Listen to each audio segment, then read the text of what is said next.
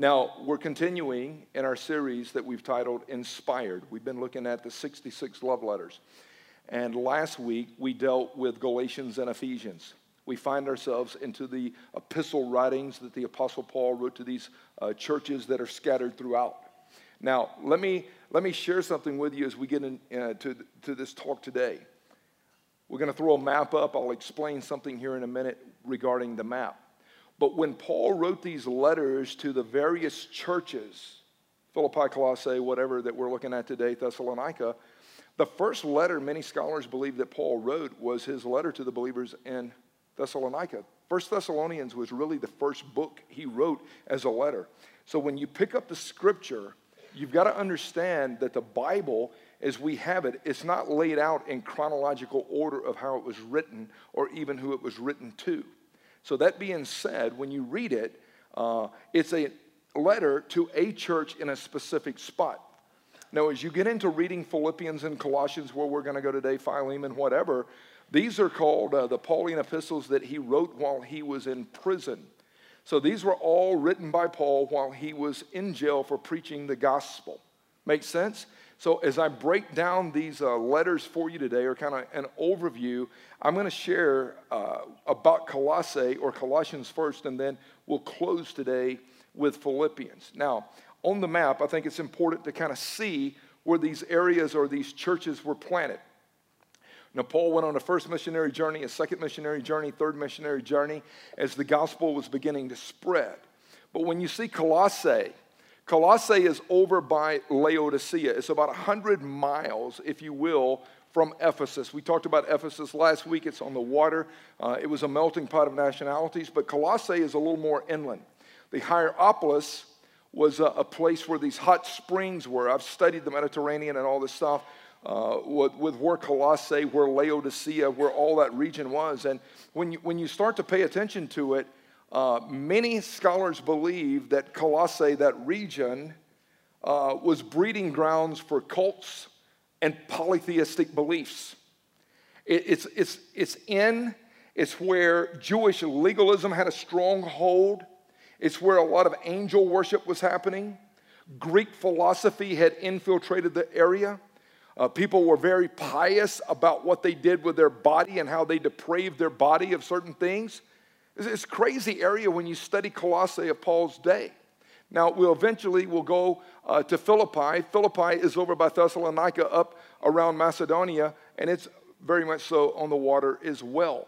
But when you start to look at a book, always ask the question of who's writing it, why is he writing this letter, what is specifically going on during that time, and what you'll realize is Colossae was a very, very polytheistic poly-worship, if you will, place. There was a lot of different deities and a lot of different gods that people would bow to. Now, the church at Colossae was only a few years old when Paul writes this letter. The church was under attack by false teachers who had come in and were teaching the people in Colossae that Jesus Christ was not God. They were minimizing and trivializing Jesus, saying he was a good moral teacher, but he wasn't God. So they were absolutely bashing Trinity and deity. So when Paul writes to the believers, he's confronting false prophets and false teachers right out of the gate. And what he's emphasizing emphatically is Jesus Christ is God. And don't shrink him down to anything less. So in reality, when you study the epistles, I believe one of the strongest passages that we have that deals with the deity of Christ and the Trinity of Jesus being a part of that triune God and the preeminence of who he is Colossians chapter 1. And he's writing because of the false teachers and the corrupt teaching that was coming in. So when you pick up the text and you start to read, we get to verse 13 of chapter 1. Listen to what Paul says. The Father rescued us from the domain of darkness. You were born into the world dead in your sin and trespasses, but I want you to know, guys, as I write to you, the Father has rescued us from the domain of darkness. The Father has transferred us into the kingdom of his Son. Jesus says, I am the light of the world, and he who walks in darkness, I can free you. I can give you hope. And so when Paul writes this, he's like, y'all were living in darkness, all of you. But the Father has rescued you. Listen to what he says. He has transferred us into the kingdom of his Son, in whom Jesus, we have redemption. You've been bought back from your sinful state, and now you've been redeemed by the blood of the Lamb. You've been bought back by Jesus. Listen to what he says. You've been granted the forgiveness of sin. God's not holding your sin against you any longer. Your forgiveness hinges on Jesus. That's right. And then he says, Jesus Christ is. If I have an old copy of Scripture, like some of you still use paper Bible, which praise the Lord, I would circle the word is. Jesus Christ is. He is the image of the invisible God. He is the firstborn, go ahead and circle this word right here, of all creation. So Paul is writing saying there are these false teachers that have come in, and they're misusing and abusing the text, and they're misleading you. I want you to know Jesus is God. Jesus is God. He is the image of the invisible God. Listen to what he goes on to say. For by him, Jesus, it's like 5 or 6 times he uses the word all here. It's phenomenal. For by him, Jesus, all things were created. In the beginning, God said, let there be light, and there was light, and then God creates. And then God says, let us make man in our own image. Us, plural. Who was us? Listen to what he says. By him, Jesus, all things were created. He is the image of the invisible God. Things visible, invisible, both in heaven, earth, thrones, dominions, rulers, authorities. All things have been created through him. All things have been created for him. This is fundamental. Jesus, is before all things, right? He didn't start when start got started. Jesus started start. He didn't begin when the beginning began. He began the beginning because he's before all things. In him, Jesus, all things hold together. For it was the Father's good pleasure for all the fullness to dwell in him. The deity and the preeminence of Christ that Paul just drives strongly into the ground, saying, he's God. He's God. Don't reduce him. Don't trivialize him. Don't minimize who he is. Jesus Christ is God in flesh. That's right. He's God. He's creator. He's redeemer. He's sustainer. He's perfecter. He made it. He redeemed you with his blood. He conquered death and hell and the grave. Amen. Jesus is God. Amen. So that is the argument that he's laying out because of the false teaching going on in Colossae. Now, here's what I would say to you, and I want you to hear me on this one, please. Pay close attention to who you listen to. Pay close attention to who you read. Pay close attention to who you endorse. Just because a person has a public ministry with great followers doesn't mean that they're teaching truth. When some of the larger churches in our nation today, and a pastor is asked the question, do you believe that Jesus Christ is the only way to the Father? Well, I believe God is just, and I'm going to let him answer that question. I'm like, are you serious? Where is the backbone? Do you not have any spiritual intestinal fortitude in you? And there's a buzz going out in our society, and has been for years, where we're willing to weaken the message to gain more followers. It doesn't work. Pay close attention to who you listen to, what you read, who you endorse, what you claim you believe, what your doctrine is. Because I'm telling you, there's a lot of corruption, not only with what we would call cults, but even certain individuals that we would say, Dustin, are evangelical. Pay close attention. False prophets, corrupt teachers.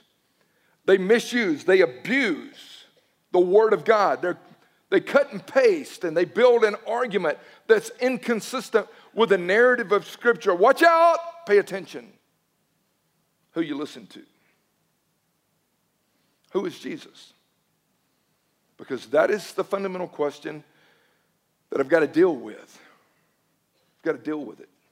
And so in our society, you've had it happen, and so have I. It's at the door. How you doing? Amen. I'm Elder John. Hello, Elder John. This is my buddy, Elder Paul. Hello, Elder John and Elder Paul. Now, it says LDS. Who are y'all with? We're with the Church of Jesus Christ of Latter-day Saints. Oh, you're Mormons. Yes. Okay. So, Elder John, Elder Paul, Elder, before I ask my question, you realize that based on Scripture, 1 Timothy 3 and Titus 1, that in order to be an elder, you've got to be the husband of but one wife. You've got to manage your own household well. You can't be a new convert. You've got to have a good reputation with those outside the church. You're 23 years old. How did y'all become elders? You understand that based even on the Puritan teaching, that the Puritans of old would not allow a person to become an elder until they were at least 40 and had shown themselves to be above reproach, husband of but one wife, a one-woman man, and they had raised their family well, and they were not conceited. How did y'all become elders? And then these girls that came by the other day, they've got girls going out now. And I said, can I ask y'all a question? Have you ever studied the Trinity?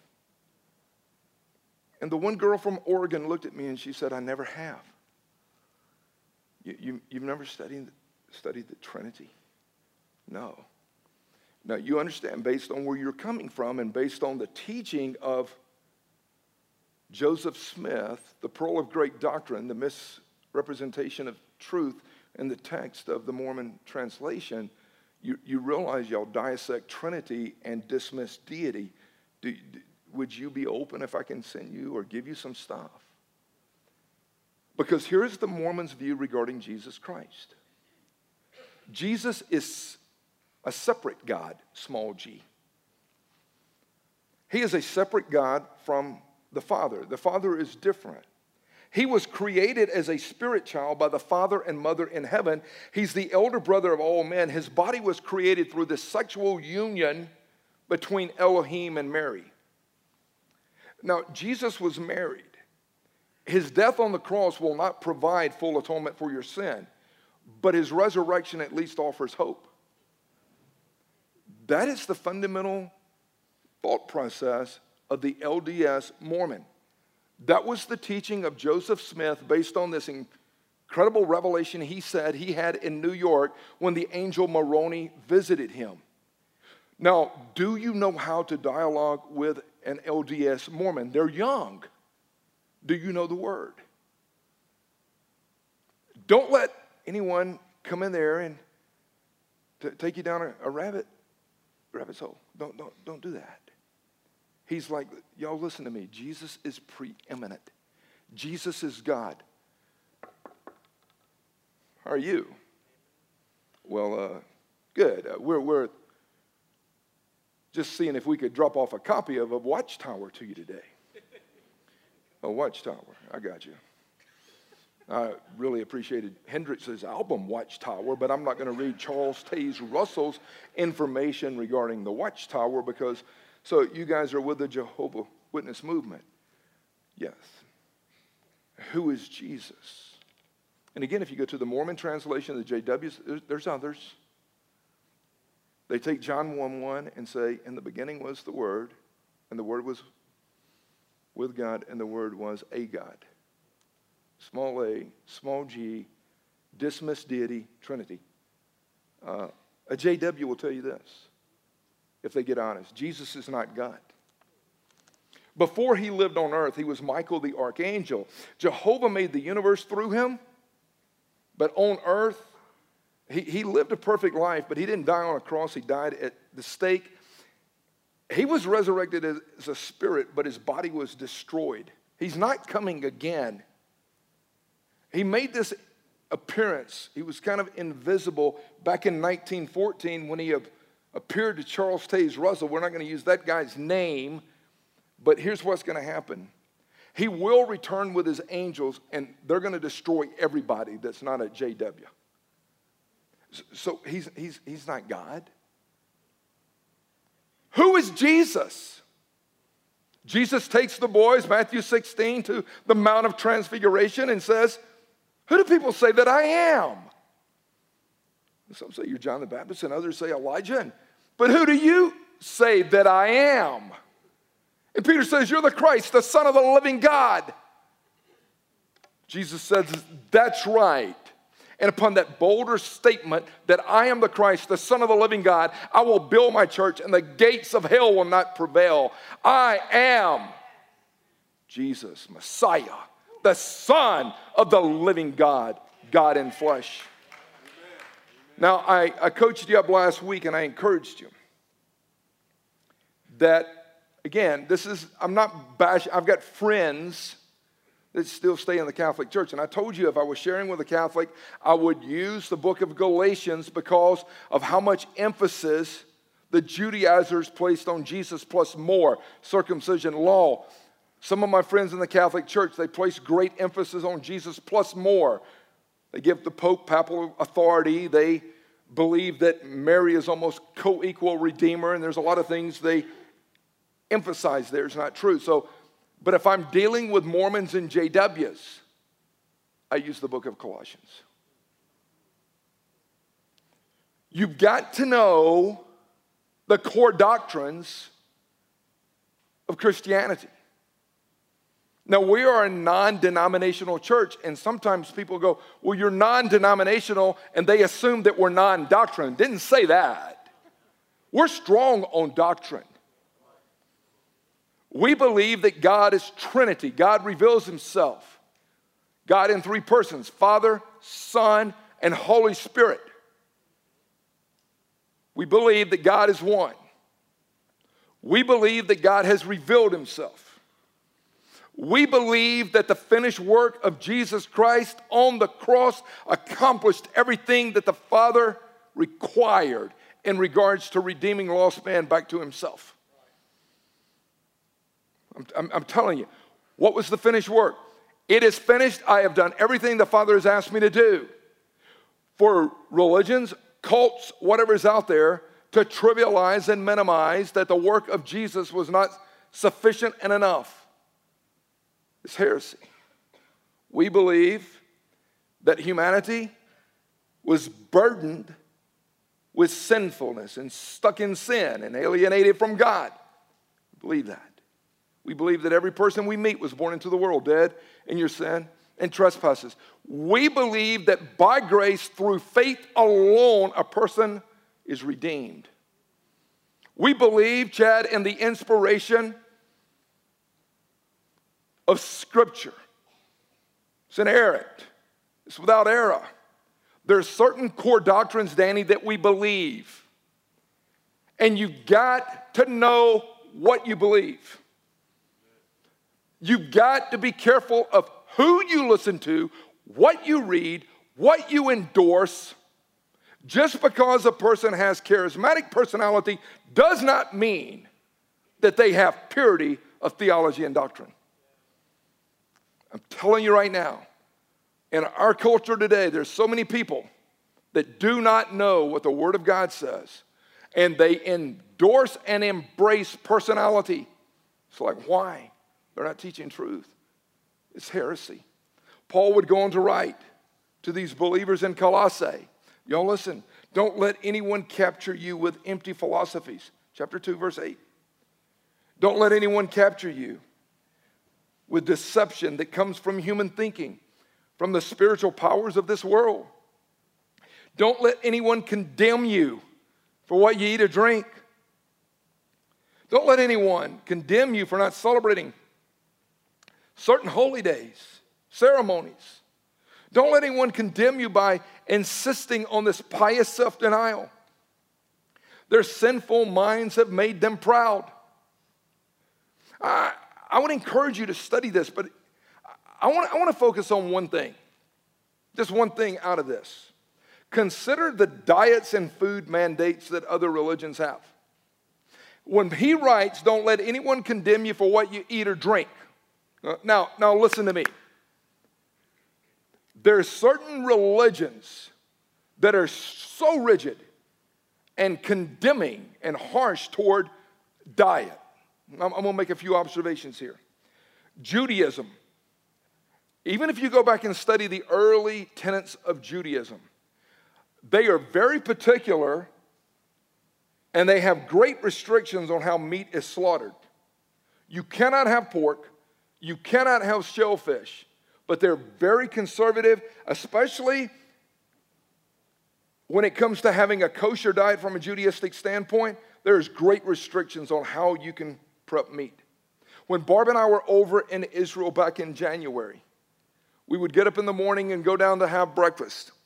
There was no Jimmy Dean sausage. Didn't have no country ham. We did have eggs, but we had mackerel and sardines. It's like, can you eat mackerel and sardines for breakfast? Sure. If you're hungry. But I'm telling you.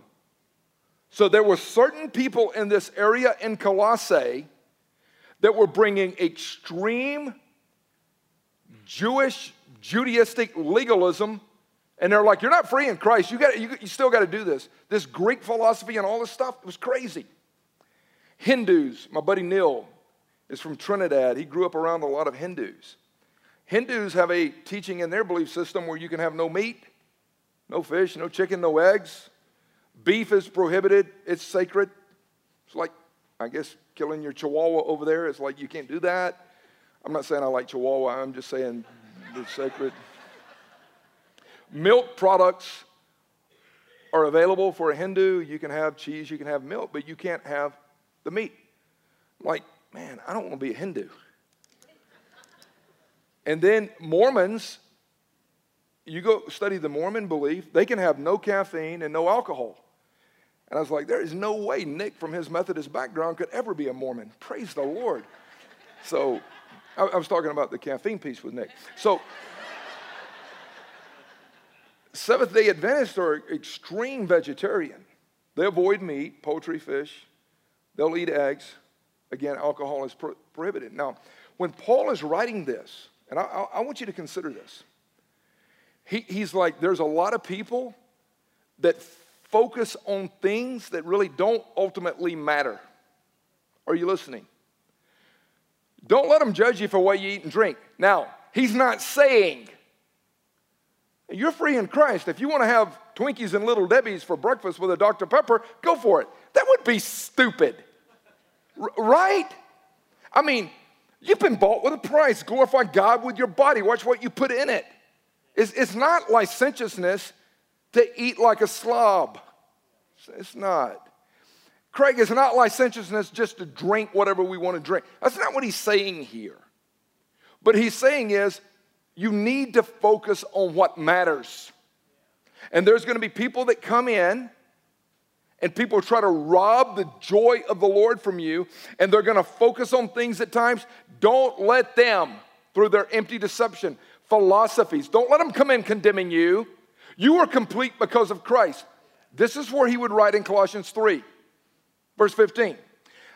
Focus on what matters. Let the peace of Christ rule in your hearts. Verse 15, let the peace of Jesus, the shalom and the comfort of Christ, let the peace Rule your heart.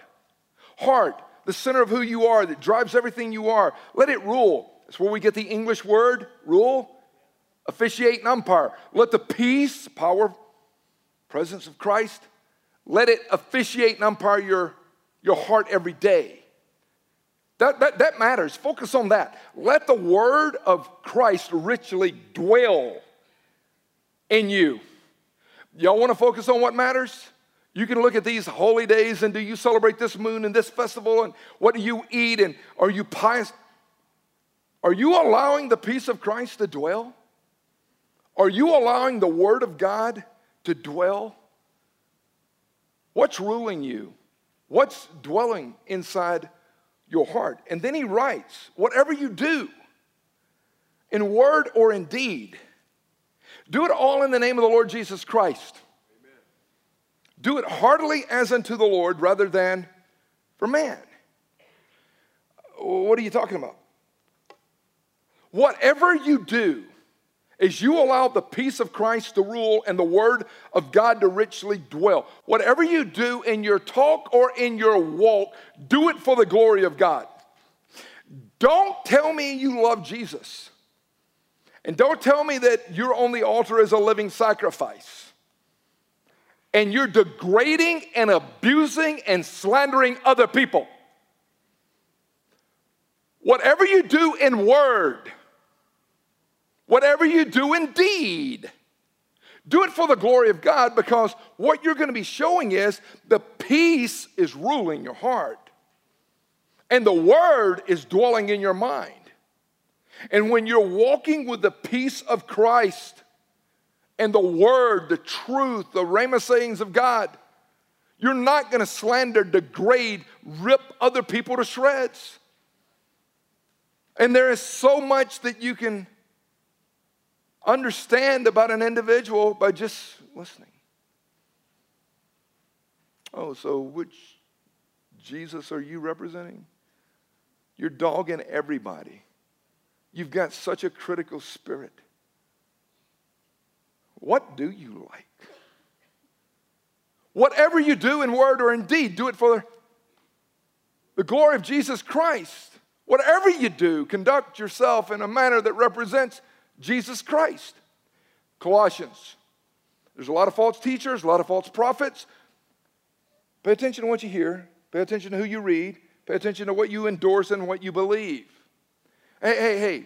Focus on what matters. Stay in Colossians 3. That's right. And then probably my favorite epistle is the book of Philippians. I mean, I love the book of Romans. I love it all. I love Ephesians. I love it. But Philippians, man, I love that book. And as I started pondering Philippians years ago, again, I've shared with you and I'll repeat it, but when I was getting ready to have my third arm surgery, when I was with the Dodgers, my shoulder was killing me, and I'm like, I got to have surgery. And it was like every day, morning and night, for over 21 days, I just read Philippians. I'd read the 4 chapters in the morning, write notes and what God was saying. I would read it at night. I would journal thoughts. I'd get up the next day, do the same thing at night. And even before I went into surgery that day to have my shoulder cut open, and I'm like, I'm going to read Philippians. And when the anesthesia at least wore off, I'm like, I'm committed to read Philippians before I go to sleep tonight. And I read it every day. Why? Because it is a perspective of joy. Paul is writing from a damp dungeon in Rome. It is a rat-infested, sewage-infested environment where Paul is writing from. And what is he writing? He's writing that the joy of the Lord can be central. He's writing that your circumstances will never make you. They will only reveal you. He's writing that the joy of the Lord trumps your circumstances. So he writes this letter of joy. That's why I wanted to read it every day. You're about to go through a tough time. There's a great chance baseball's over for you. Focus on the joy of the Lord. Don't focus on your circumstances. Don't focus on where you're at. Don't focus on what you're going through. Focus on what don't change. Christ. And if there's any word that captures the book of Philippians to me, it's the word joy, but it's the word thankfulness. I'm so thankful. I'm so joyful because of what Christ is doing, and I'm just so thankful. And I started thinking about that. Like, what would it look like if we had the Philippian perspective every day in doing life? Well, what would it look like? Because when Paul writes to this church, he starts off Paul and Timothy, bondservants, and he gets to verse 3 and he says, I thank my God and all my remembrance of you. Every time I remember you, I just thank God in view of your participation in the gospel from the first day until now. Verse 6, I'm just so thankful that the God who began a good work in you and me is going to be faithful to perfect and complete this work until the day of Christ Jesus. Yes, I'm thankful. If you woke up every morning, looked in the mirror, and just stood there and said, Jesus, I'm just thankful. I'm thankful that you've begun a work in me. You said you would be faithful to perfect the work you're doing in me. Just thankful. Yes. You get to verse 12, I highlighted that one. Whatever happens to you, wherever you're at, I want you to know that your circumstances are going to turn out for the greater progress of the gospel. That's what Paul said in verse 12. I want you to know I'm chained up here in this Praetorian jail cell with these other Praetorian guards, but I want you to know why they got me here, that my circumstances are turning out for the greater progress of the gospel. They can't shut me up. And I highlighted that in 1988.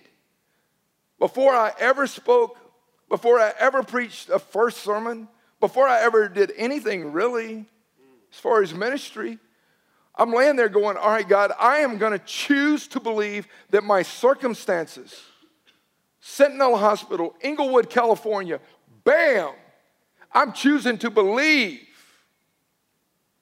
that what's happening is going to be for the greater advancement of the gospel. How's it going to work out? I don't know. I get to verse 21 and I'm like, yes, for me to live is Christ and to die is gain. For me to live has got to be Jesus. I'm like, yes. So Rick, we get to verse 27. We've talked about this one where Paul says, so when whatever happens, guys, conduct yourself in a manner worthy of the gospel. Whatever happens to you, you see where I'm at? You see where I'm living? You smell the environment? Whatever happens, conduct yourself in a manner worthy of the gospel. Let other people see who you belong to. That's right. Verse 29. Not only have you been granted the privilege to trust Christ for salvation, you've been granted the privilege to suffer for his name's sake. That's right. Hey, you've been granted the privilege to trust him where you can spend eternity with him and where Jesus becomes your Lord. But you've been granted the privilege to suffer for his name's sake. You've been granted the privilege to be betrayed and rejected. It's like, okay. And I think a lot more of us, just listen, I think a lot more of us would engage in fighting the good fight and becoming salt and light and becoming broken bread and spilled out wine for the gospel if God would promise us a Judas-free journey. But Jesus, you had a Judas in your life that betrayed you, that sold you out, and so will you. You're not willing to suffer, are you? You're not willing to be betrayed. You're not willing to be rejected.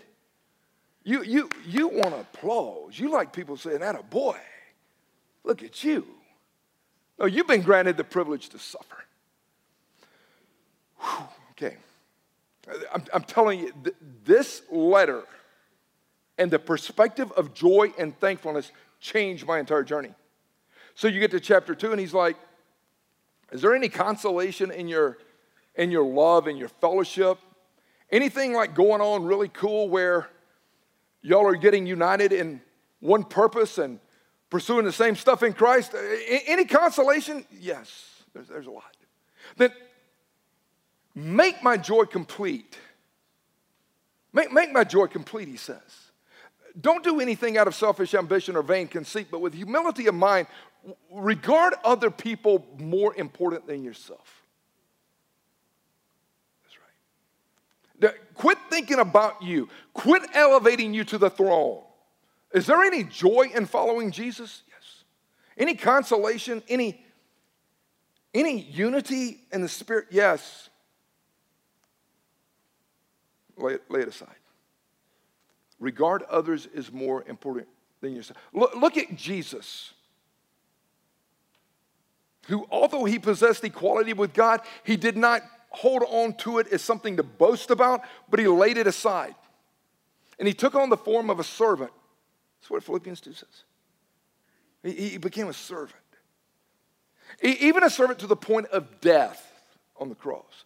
But therefore God has highly exalted him and given him a name that is above every name, that at the name of Jesus, every knee will bow and every tongue will confess to the glory of God that Jesus Christ is Lord. Look at Jesus. That's who you're following, right? Yes. That's right. So do all things without grumbling and complaining. Continue to work out your salvation with fear and trembling. God is at work both to will and to act according to his good pleasure. Remember, you're living in a perverse generation. Let your light shine. Be a star. Be a bright spot for the kingdom. And one of my favorite passages, Dustin, is that Philippians 2. This is what we've shared, my brother Dustin and I, for years. But Philippians 2, 19 through 22, where Paul says, hey guys, I'm over here in this damp dungeon. I want to get back over there and hang in Philippi with you. Y'all would be so wise to know this piece of Philippians. But he goes, I'm going to send Timothy to you. I don't have anyone else like him. And he lists three things. I have no one else like Timothy. I have no one else like him of kindred spirit. When I hang out with that guy, we're kindred. It feels like we're yoked up. It feels like we're almost family. I have no one else like him who has a genuine love for Jesus and others. And I have no one else like him of proven character. So when I sat down and started talking to Dustin, I'm like, people go, why'd you pursue him? Because I've hung out with a lot of guys, but I've got a kindred spirit with Dustin. And with all my heart, I'm like, that guy loves Jesus and loves other people. And his character is clean. Even when people have tried to attack him. What happened there? I'll tell you what happened. I'm like, man, his character's clean. I use that for ministry partnership. I would highly encourage you to use that for business relations. And Dustin, if we violate any of those three, it muddies the water. So Paul is saying, hey, I love y'all. Here's the wrap. So Philippians 3, he lays out his biographical sketch. Hebrew of Hebrews, circumcised the 8th day according to the tribe of Benjamin. I was zealous and I had all this stuff. Verse 7 of chapter 3, he goes, hey, whatever things were gained to me, I count as loss, as rubbish, as trash in view of the surpassing greatness of knowing Christ. And then he says in verse 10, Drew, I want to know him, the power of his resurrection, the fellowship of his suffering. I want to be conformed into the likeness of his death. Guys, I can tell y'all, I just want to know Jesus. He goes on to write 12 through 14. Not that I've already obtained it, not that I've already become perfect, but one thing I do, I forget what lies behind. I'm pressing into what lies ahead. Man, I'm pressing into Jesus. I got to attain it. He just continues to build them up. Man, I love y'all. Stay focused on what matters. Get to chapter 4, verse 4, and he says, I'm telling y'all, rejoice in the Lord. Always rejoice in the Lord. Let your gentle, forbearing spirit be made known to all. The Lord is near. Rejoice in the Lord. Find your joy in Jesus. Give thanks to the Lord. Focus on Jesus. Do not be anxious about anything, but in everything with prayer and supplication with thanksgiving. Let your requests be made known to the Lord. And the peace of God that surpasses all understanding will guard your heart and your mind in Christ Jesus. So whatever is pure and right and holy and lovely and excellent and praiseworthy, if there be anything of like good report, let your mind be fixed on these things and the peace of God. Not that I speak from Walt, but I've learned how to be content in every situation. Amen. I've learned how to be content with a lot and with nothing, and being fed and being hungry and being clothed and being naked. I've learned how to be content in life, guys. My contentment is found in Jesus Christ because I'm rejoicing in the Lord Jesus Christ. I can do all things through Christ. That's where the verse is found. It's not a rabbit's foot. It's not this little lucky charm. What's your favorite verse? Philippians 4:13. Why? I can do all things through Christ. It's about you. Paul said it's all about him. I've learned to be content with Jesus. Craig, my God's going to supply everything I need. Paul, where are you writing it from? Prison. A damp dungeon. Stinking sewage rats running around. But Paul, how about the false teachers? Paul, how about the dudes that teach name it and claim it? The reason you're there is you don't have enough faith, Paul. The reason you're sick is you don't have enough faith. No, who did God use to write the majority of the New Testament? The false teachers that are confronted in Colossians fall apart when you read the Apostle Paul. Oh, you just got to have more faith. God wants you to be rich. For real? No. You willing to be my disciple? Paul, you are a chosen instrument of mine. I will show you how much you're going to suffer for my name's sake. You've been granted the privilege to suffer for Jesus, Paul. And I'm just telling you, in our culture, we want a cosmic Santa Savior. Hey, just come to Jesus and he's going to take care of you and everything's going to be great and you're not going to have any pain. And once you ask him to save you, he's going to pour the Holy Spirit in you. And that's going to be almost like an immunization booster that's going to prevent any kind of sickness and disease coming your way. That's the gospel that's being preached in our culture.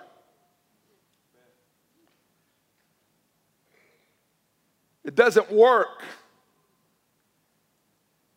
I was telling my friend Alex, who's living with Barb and I right now, she had a friend in town, Megan. I looked at her yesterday and I said, she was asking a question. I said, yeah, that's a good question. I said, think about this. How you answer this one question right here is going to determine your theology. It's going to determine how you do life. It's going to determine how you do marriage. It's going to determine how you parent. This question. I promise you, it's a question that's been posed, but to me, it continues to be answered inaccurately. Why did Jesus die on the cross? Why?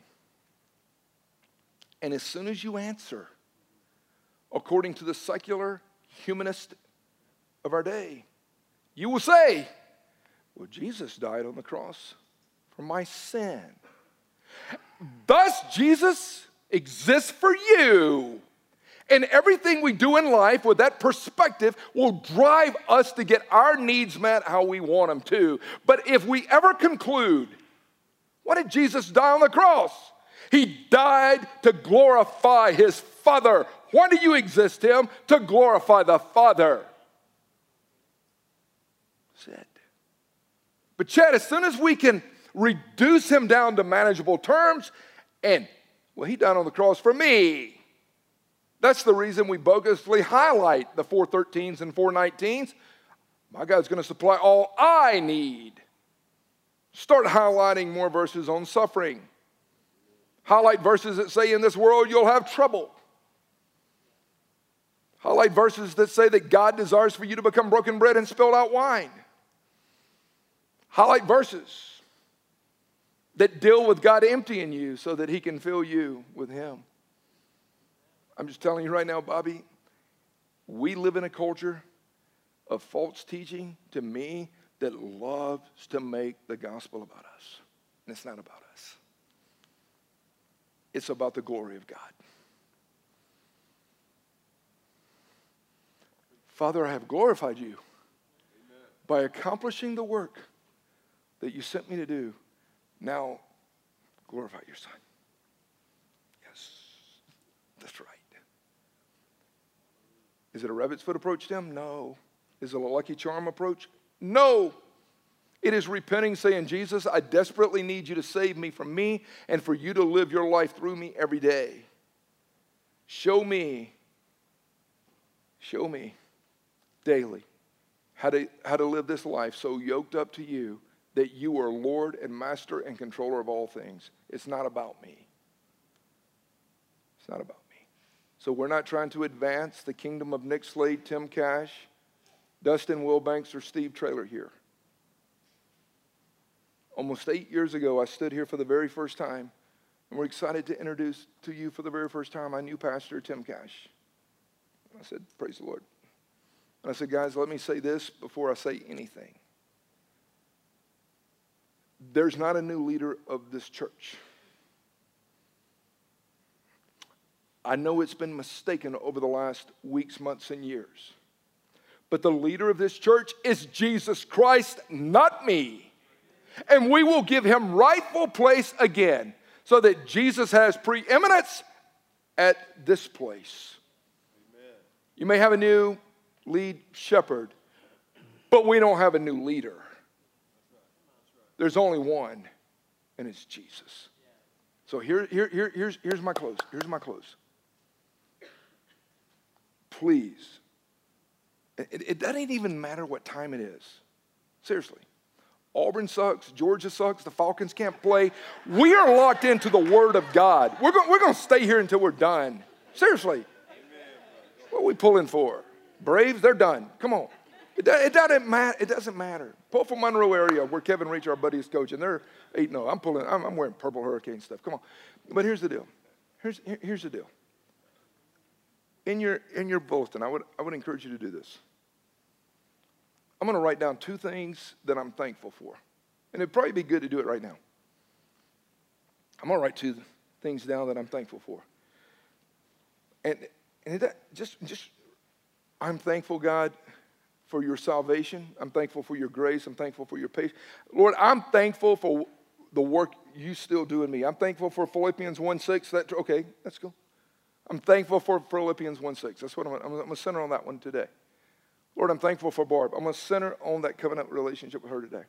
Throughout the day, driving down the road, wherever I go, I'm giving thanks for those 2 things. Tomorrow morning, I get up, write down 2 new things.